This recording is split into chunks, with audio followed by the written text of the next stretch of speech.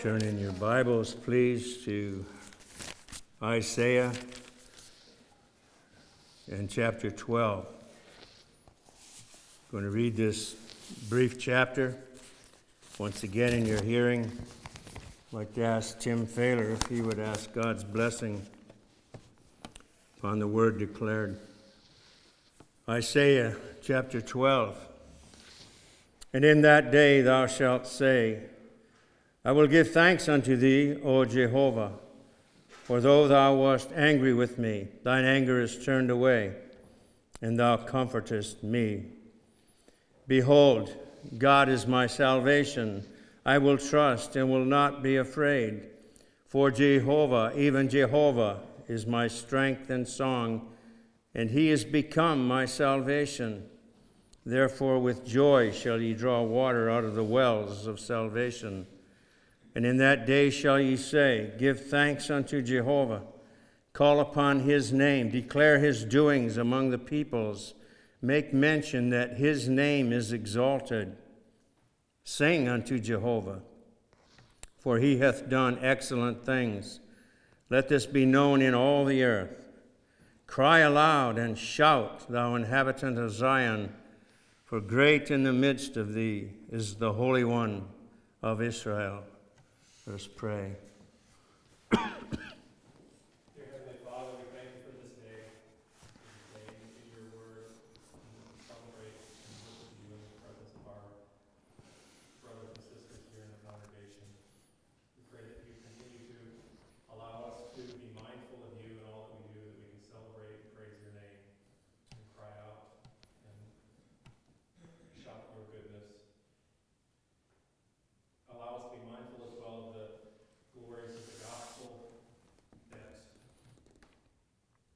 we might be trusting completely in you and all that you've done, and that in our lives that we do not become stumbling blocks, that in our knowledge we remain true and obedient to you and all that you will reveal to us through the teaching of your word. We do not allow hypocrisy to guide any part of our life. Be with your servant tonight as he brings your word to us. Open our minds and our hearts. Allow these words to live in our lives. Pray that you. Amen.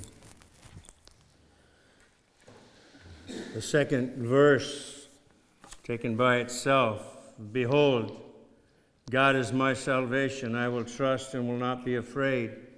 For Jehovah, even Jehovah, is my strength and song, and he is become my salvation. We have here, interestingly, repetition of at least two things: Jehovah, Jehovah, and also in this single verse, salvation. Salvation mentioned twice. What is the connection? Is there any connection? Surely there must be. We are somewhat familiar with a practice in the Hebrew language where duplication is used for emphasis, and we'll be looking at that in a little bit. But I would assert that there is indeed a strong connection here, why Isaiah wrote in one single verse, Jehovah, Jehovah, and then applied the word or used the word salvation twice in this single verse. In Isaiah, in the 42nd chapter, we may have something of an explication. Isaiah 42, a rather familiar portion of God's Word. We read this in the first few verses, Behold my servant, whom I uphold, my chosen, in whom my soul delighteth. I have put my spirit upon him, and he will bring forth justice to the Gentiles. He will not cry, nor lift up his voice, nor cause it to be heard in the street. A bruised reed will he not break, and a dimly burning wick will he not quench.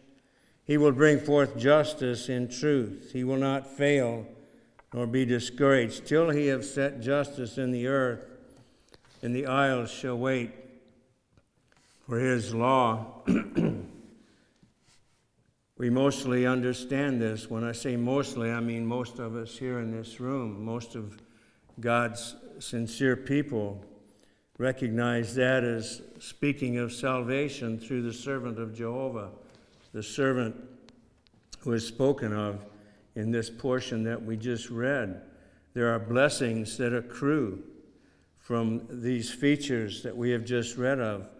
And in verse 6 and a few beyond that, we read, I, Jehovah, have called thee in righteousness, and will hold thy hand, and will keep thee, and give thee for a covenant of the people, for a light of the Gentiles, to open the blind eyes, to bring out the prisoners from the dungeon, and them that sit in darkness out of the prison house. I am Jehovah. That is my name. And my glory will I not give to another, neither my praise unto graven images. Behold, the former things are come to pass, and new things do I declare. Before they spring forth, I tell you of them. But he says here in this context, I am Jehovah. That is my name. We see this picture of this servant of Jehovah. We see the blessings that flow to his people from his being given for a covenant in righteousness of the people, a covenant of the people. And we recognize these words spoken, these thoughts regarding the light of the Gentiles to open the blind eyes and so on, references in the New Testament to our Lord Jesus Christ. These blessings that we see in verses 6 through 9. Are these not enough? These blessings, I say, and the ones I would insinuate that are referred to in type in Isaiah chapter 12 that we read, are these not enough and more than enough to evoke praise and thanksgiving? We read in the 10th verse here, sing unto Jehovah a new song, and his praise from the end of the earth. Sing unto Jehovah a new song. These things that we read of so frequently in Isaiah, and there's good reason why many refer to it, including myself, as the Gospel of Isaiah. I believe that he's the most evangelistic prophet that we find in the Old Testament. And so we see that we do have more than enough reason to sing praise and to render thanksgiving, to sing unto Jehovah a new song. Why the repetition, perhaps, in that verse that we alluded to, our chapter 12 and verse 2? Why the repetition of salvation? Why the repetition of Jehovah's name again? They are intrinsically connected. Jehovah's name, God's name, Jehovah, means a great deal to him. And we find in portions of God's word, we find reference to, can we put it this way, speaking reverently, I trust, hopefully not speaking irreverently of God, that it pleases him to bring forward how he feels about his name. In Ezekiel 39 at 25, we read, therefore thus saith the Lord Jehovah, now will I bring back the captivity of Jacob and have mercy upon the whole house of Israel, and I will be jealous for my holy name. I will be jealous for my holy name. What are we to gather from that?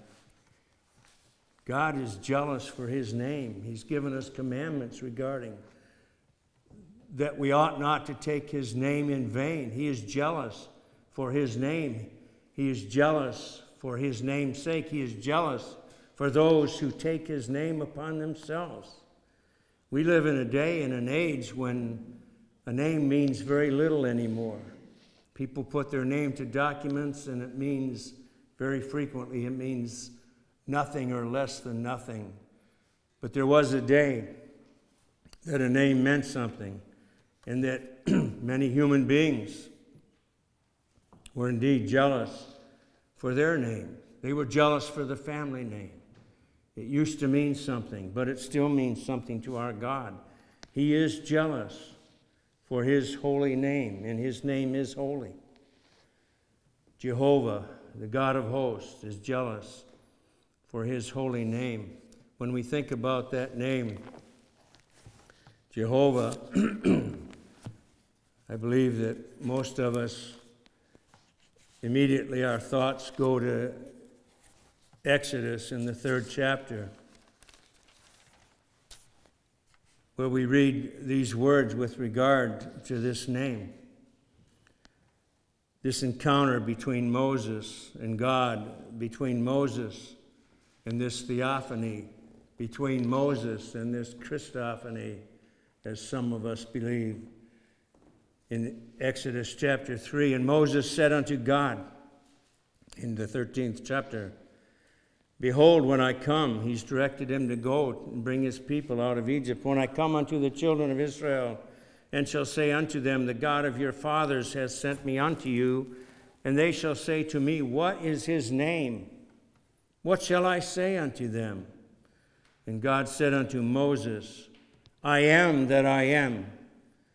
And he said, thus shalt thou say unto the children of Israel, I am has sent me unto you. And God said moreover unto Moses, thus shalt thou say unto the children of Israel, Jehovah, the God of your fathers, the God of Abraham, the God of Isaac, and the God of Jacob hath sent me unto you. This is my name forever, and this is my memorial unto all generations. The Lord spoke.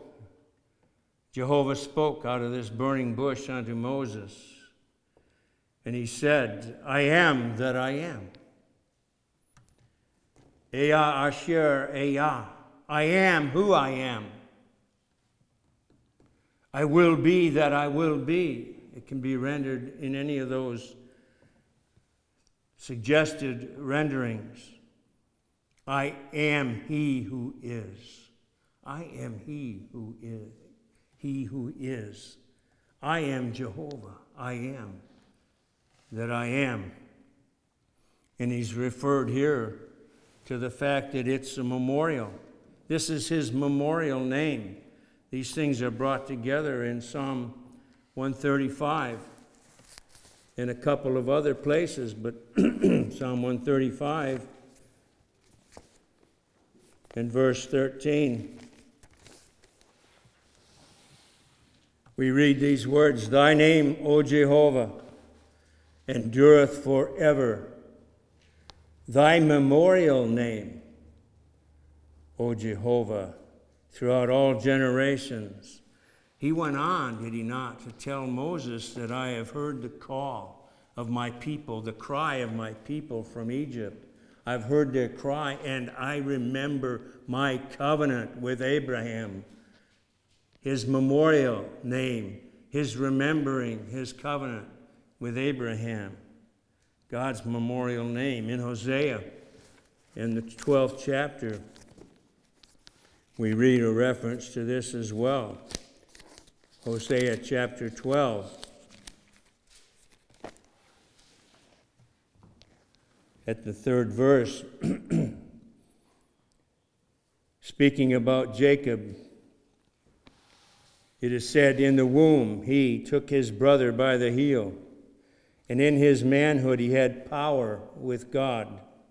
Yea, he had power over the angel and prevailed. Speaking of Jacob again, of course. He wept and made supplication unto him. He found him at Bethel, and there he spake with us.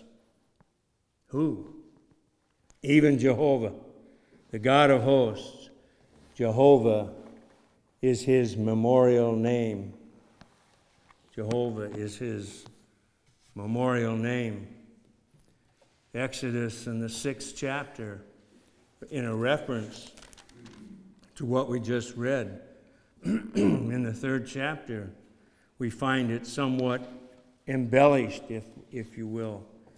God spake unto Moses at the 2nd verse of chapter 6 and said unto him, I am Jehovah, and I appeared unto Abraham unto Isaac and unto Jacob as God Almighty. But by my name Jehovah I was not known to them. And I have also established my covenant with them, to give them the land of Canaan, the land of their sojournings, where they sojourned, and so on. Speaks in connection with his name, Jehovah. He speaks of it as a memorial name. He speaks of it as a covenant name. Covenant in both cases with Abraham, that Abrahamic covenant. He remembered his covenant. Does this not speak what we've just read of the covenant made with Abraham? I have already asserted that it does. Is that Jehovah not the covenant name of God? I again assert that what we just read powerfully suggests that it is indeed Jehovah, the I Am, his memorial name. I have remembered my covenant, he has said more than once. One man wrote with reference to some of these things, saying, in the name Jehovah, the personality of the Supreme is distinctly expressed. And others have written that this is God's personal name, Jehovah. He has many names, but this is his personal name. And this man goes on saying it is everywhere a proper name denoting the person of God and him only. Elohim denoting usually the supreme. The Hebrew may say the Elohim, the true God in opposition to all false gods. But he never says the Jehovah. Jehovah is his name. For Jehovah is the name of the true God only. The Israelite or the Jew, the Hebrew may speak of the living God, but never of the living Jehovah. For he cannot conceive of Jehovah as other than living. Jehovah is my name, God has told us. I think you probably, most of you, likely all of you, know that I use the American Standard Version. I don't know if there are any other translations, English translations, that have retained the use of the name Jehovah. But bear with me as I read in the preface to the American Standard Version this short paragraph demonstrating their reasons, defending the fact that they changed. In other words, the American Standard Version was a revision of the King James and of the English Bible of 1881. But the man writing this preface says the change first recommended, there were a number of changes in the bringing forth of this 1901 American Standard. The American revisers to the English revision of the 1880s gave their help. They were asked for help from the English revisers. They gave their help, but they stipulated, I think it was 20-year period, they wanted permission to be able to go ahead and publish their own revision, and this was agreed upon. So many of their suggestions and their thoughts were not contained, were not made use of in the English revision. So that's what he's talking about, these different changes to that. He says the change first recommended in the appendix, that which substitutes Jehovah for Lord and God, is one which will be unwelcome to many because of the frequency and familiarity of the terms displaced. In other words, on the surface, it does.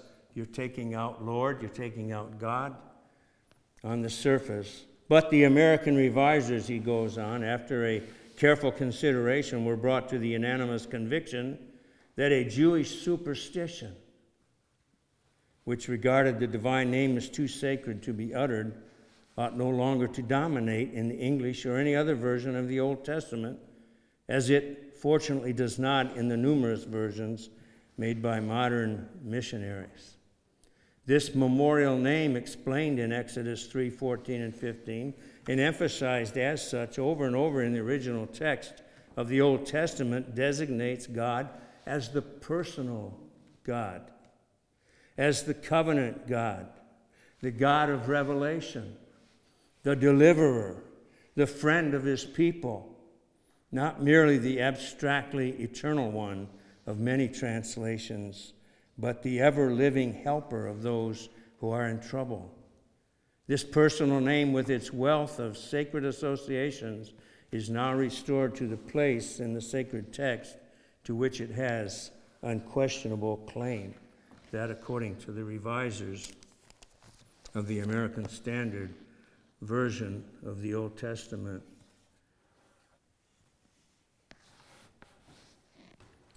Superstitious, he calls it. I couldn't help but reflect on that. I think what Mark was bringing to us at least the last 2 weeks, has reference to it's a tradition, it's a law according to the Jews, according to the circumcision, that they must be circumcised, but is it not also a tradition among them? And could it not be very easily considered a superstitious tradition? And especially if somebody follows it without faith in it, would that not be superstition? Paul speaks of superstition in Acts 17 when he was speaking to those at Athens. You'll probably remember when he said, "Ye men of Athens, in all things I perceive that ye are very religious."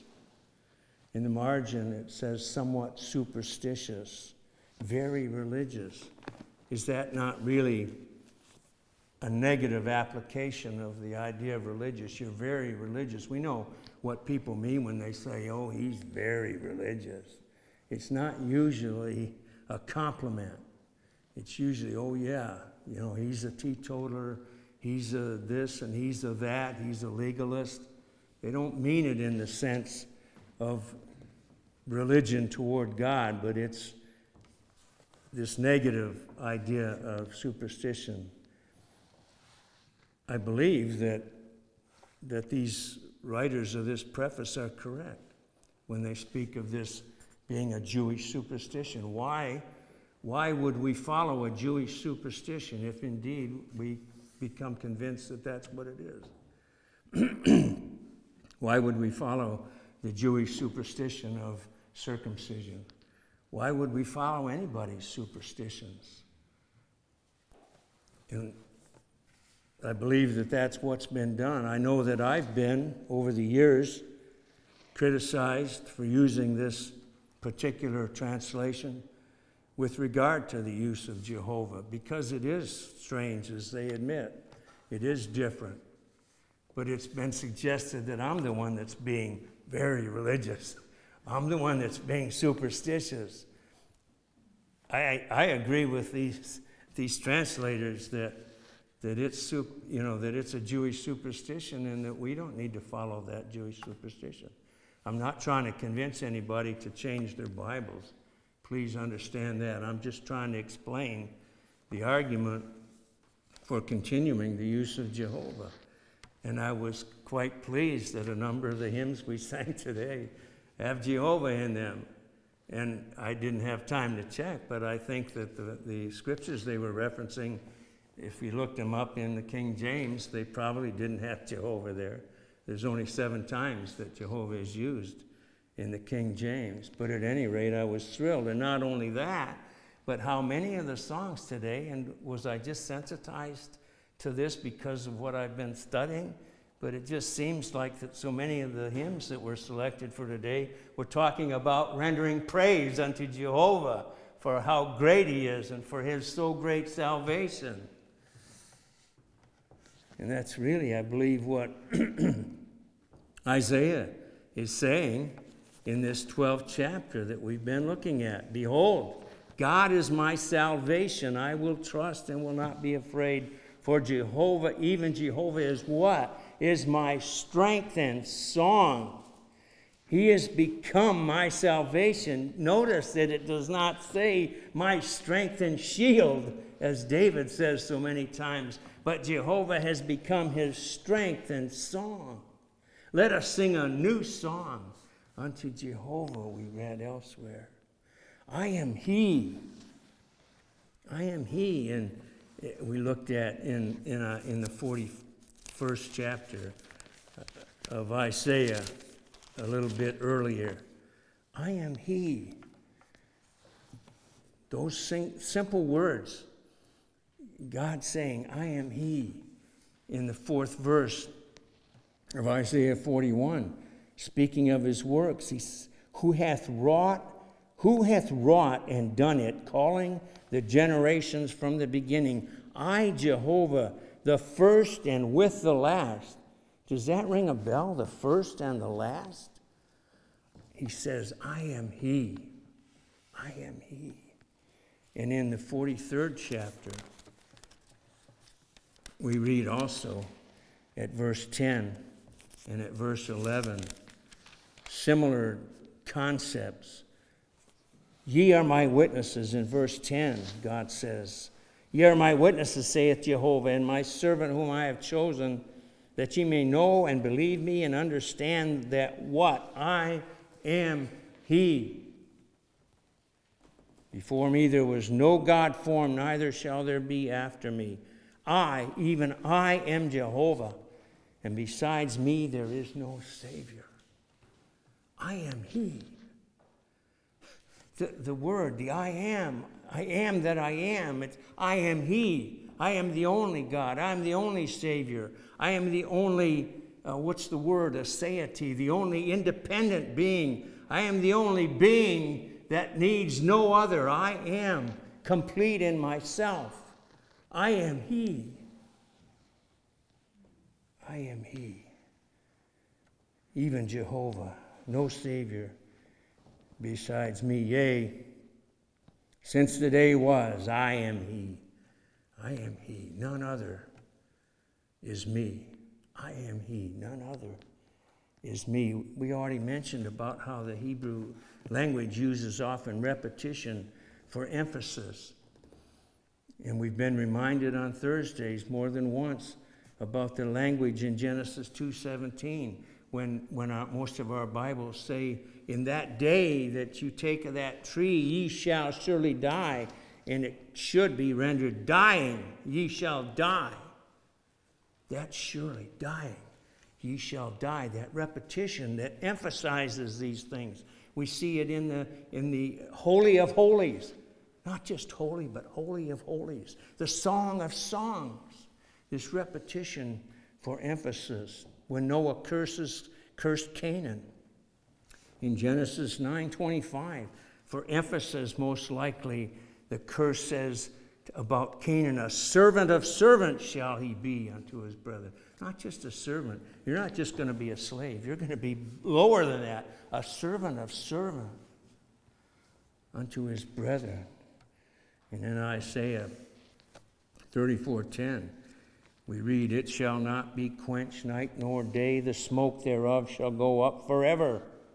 From generation to generation it shall he waste. None shall pass through it forever and ever. Sounds like references to the biblical teaching of hell. Some people think that it's only going to last for a time. It seems like that it's forever and ever, if this is any relationship here. But to get back to our point, it could be rendered for the evermore of evermores. Ever and ever. Repetition means something. In most languages, and it definitely in the Hebrew, means something, this repetition. And even in our verse, Isaiah 12:2, one ancient text has it not simply, behold, God is my salvation, but behold, God, the God of my salvation. Repeating the name God, and then going on, as we've already looked at, also repeating the name Jehovah. Behold, God, the God of my salvation. For Jehovah, even Jehovah. that repetition. Somebody will say it doesn't take much to get David excited, but I was excited again when we sang this chorus because of its providential connection. Nobody's going to accuse me of being all excited about choruses, but there are some beautiful ones, and we've been singing a lot of psalms. But this we sang this morning. We will glorify the King of Kings. Who is the King of Kings? Who is the King of Kings and Lord of Lords? Is it not Jesus? We will glorify the Lamb. Well, who is the Lamb? Jesus Christ. We will glorify the Lord of Lords. Who is this? The Lord of Lords. Again, the same answer. Who is the chorus went on, who is the great I am? The great I am. The King of Kings, the Lamb of God, the Lord of Lords, the great I am, Jehovah Jesus. We find many I ams. I expect that most of you are familiar with these I ams of Christ. I suppose somebody's written a book about them. I don't know. But they're worth being reminded of. There are several in the book of John. In chapter 6 at verse 35, we read these words. Jesus said unto them, I am the bread of life. He that cometh to me shall not hunger. He that believeth on me shall never thirst. I am the bread of life, Jesus said. And in chapter 8, in the 12th verse, again, therefore, Jesus spake unto them, saying, I am the light of the world. I am the bread of life. I am the light of the world. I am. And in the 10th chapter, at verse 7, Jesus therefore said unto them again, Verily, verily, I say unto you, I am the door of the sheep. And he repeats that in the 9th verse. I am the door of the sheep. The 11th chapter. I hope nobody is even inclined to get bored at hearing about Jesus being the I am. The 11:25. Jesus said unto her, I have a hard time reading this without saying, he's talking with Martha. I have a hard time reading this without saying, Martha, Martha, I am the resurrection. I am the resurrection and the life. He that believeth on me, though he live, though he die, yet shall he live. I am the resurrection. And in the 14th chapter, in the 6th verse of 14, Jesus saith unto him, Thomas, how do we know the way? Jesus says to him, I am the way, the truth, and the life. I am the way. I am the truth. I am the life, Thomas. And in the 15th, at the very first verse,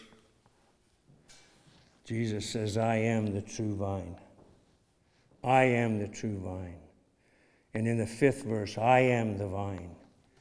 Ye are the branches. The I am, the great I am, Jesus Christ himself. I couldn't help but reflect on the description that we have given. We already looked at it.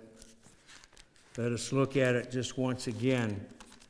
This description in Exodus 3 of the burning bush. Now Moses was keeping the flock of Jethro, his father-in-law, the priest of Midian, and he led the flock to the back of the wilderness and came to the mountain of God, unto Horeb. And the angel of Jehovah appeared unto him in a flame of fire out of the midst of a bush. And he looked, and behold, the bush burned with fire, and the bush was not consumed. And Moses said, I will turn aside now and see this great sight, why this bush is not burnt. Here's a burning bush. Can you imagine? It seems like that when we read that, we just read it, whoa, that's kind of interesting. We don't take it all in. We take so very little all in. We don't take that all in. Here is Moses out shepherding the sheep, and he sees this burning bush, but what else? He hears a voice from the bush. Compare that with these words of John. And I turned to see the voice that spake with me. And having turned, I saw 7 golden candlesticks. And in the midst of the candlesticks, one like unto a son of man, clothed with a garment down to the foot, and girt about at the breast with a golden girdle. And his head and his hair were white as white wool, white as snow. And his eyes were as a flame of fire. And his feet like unto burnished brass, as if it had been refined in a furnace. And his voice as the voice of many waters. I compare Moses' sight of the burning bush and John's sight of the glorified Lord and Savior, Jesus Christ. I am He. I am He. Jesus can say, I am He. This came most pointedly conspicuous in the 18th chapter. You probably remember this as well, because I believe that I'm standing before a lot of Bible readers. In the 18th chapter of John, we read, beginning at verse 4, this is the arrest. This is Judas' betrayal. We read, Jesus, therefore, knowing all the things that were coming upon him, went forth and saith unto them, Whom seek ye? They answered him, Jesus of Nazareth. Jesus saith unto them, I am. And Judas also, who betrayed him, was standing with them. When therefore he said unto them, I am, they went backward and fell to the ground. Yes, in italics it adds he, but the words are I am. Whom seek ye? Jesus of Nazareth. I am. And they fell backwards. We tend, do we not, to focus our attention upon the fact that when Jesus said, I am, these soldiers all fell backward. But I think we should realize that the question from eternity had always been, who is willing to lay down their life to satisfy the justice of his Father? Who is willing to redeem the souls that the Father had given him from before the foundation of the world? Who is willing? And Jesus stepped forward and said, I am. I am He. Indeed, he had said it many, many, many years earlier when he said in his pre-incarnate state, Lo, I am come. In the roll of the book it is written of me, I delight to do thy will, O my God. Yea, thy law is within my heart. I have proclaimed glad tidings of righteousness in the great assembly. Who is willing to die for his sheep? Who is willing to lay down his life to satisfy his Father's justice? I am, Jesus said. And should not all the redeemed of the Lord shout out with Isaiah, Behold God, the God of my salvation. Is Jehovah, even Jehovah, not your strength and song, who has become your salvation? This great I am, our Lord Jesus Christ. Let us pray. Oh, Father, We have not loved thee as we ought. We have not served thee as we ought. We have not feared thee as we ought. Change these things, we pray, in our hearts and minds even this day. Oh, that we might have so much greater admiration and gratitude to our Lord Jesus Christ for saying, I am, and for laying down his life for us. May we have so much more gratitude to our Father in heaven for giving his only begotten Son, that we might be spared. Father, we praise thee tonight. We thank thee and bless thee for thy love for us and for sending thy Son to say, I am. Amen.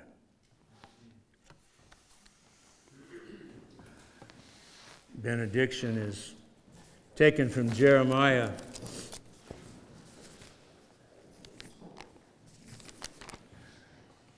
Jeremiah 31:23. Please give attention to these words. They might not seem relevant on the surface. Jeremiah 31:23. Thus saith Jehovah of hosts, the God of Israel, yet again shall they use this speech in the land of Judah and in the cities thereof, when I shall bring again their captivity, or bring them back from captivity. Jehovah bless thee, O habitation of righteousness, O mountain of holiness, the church of Jesus Christ. Amen.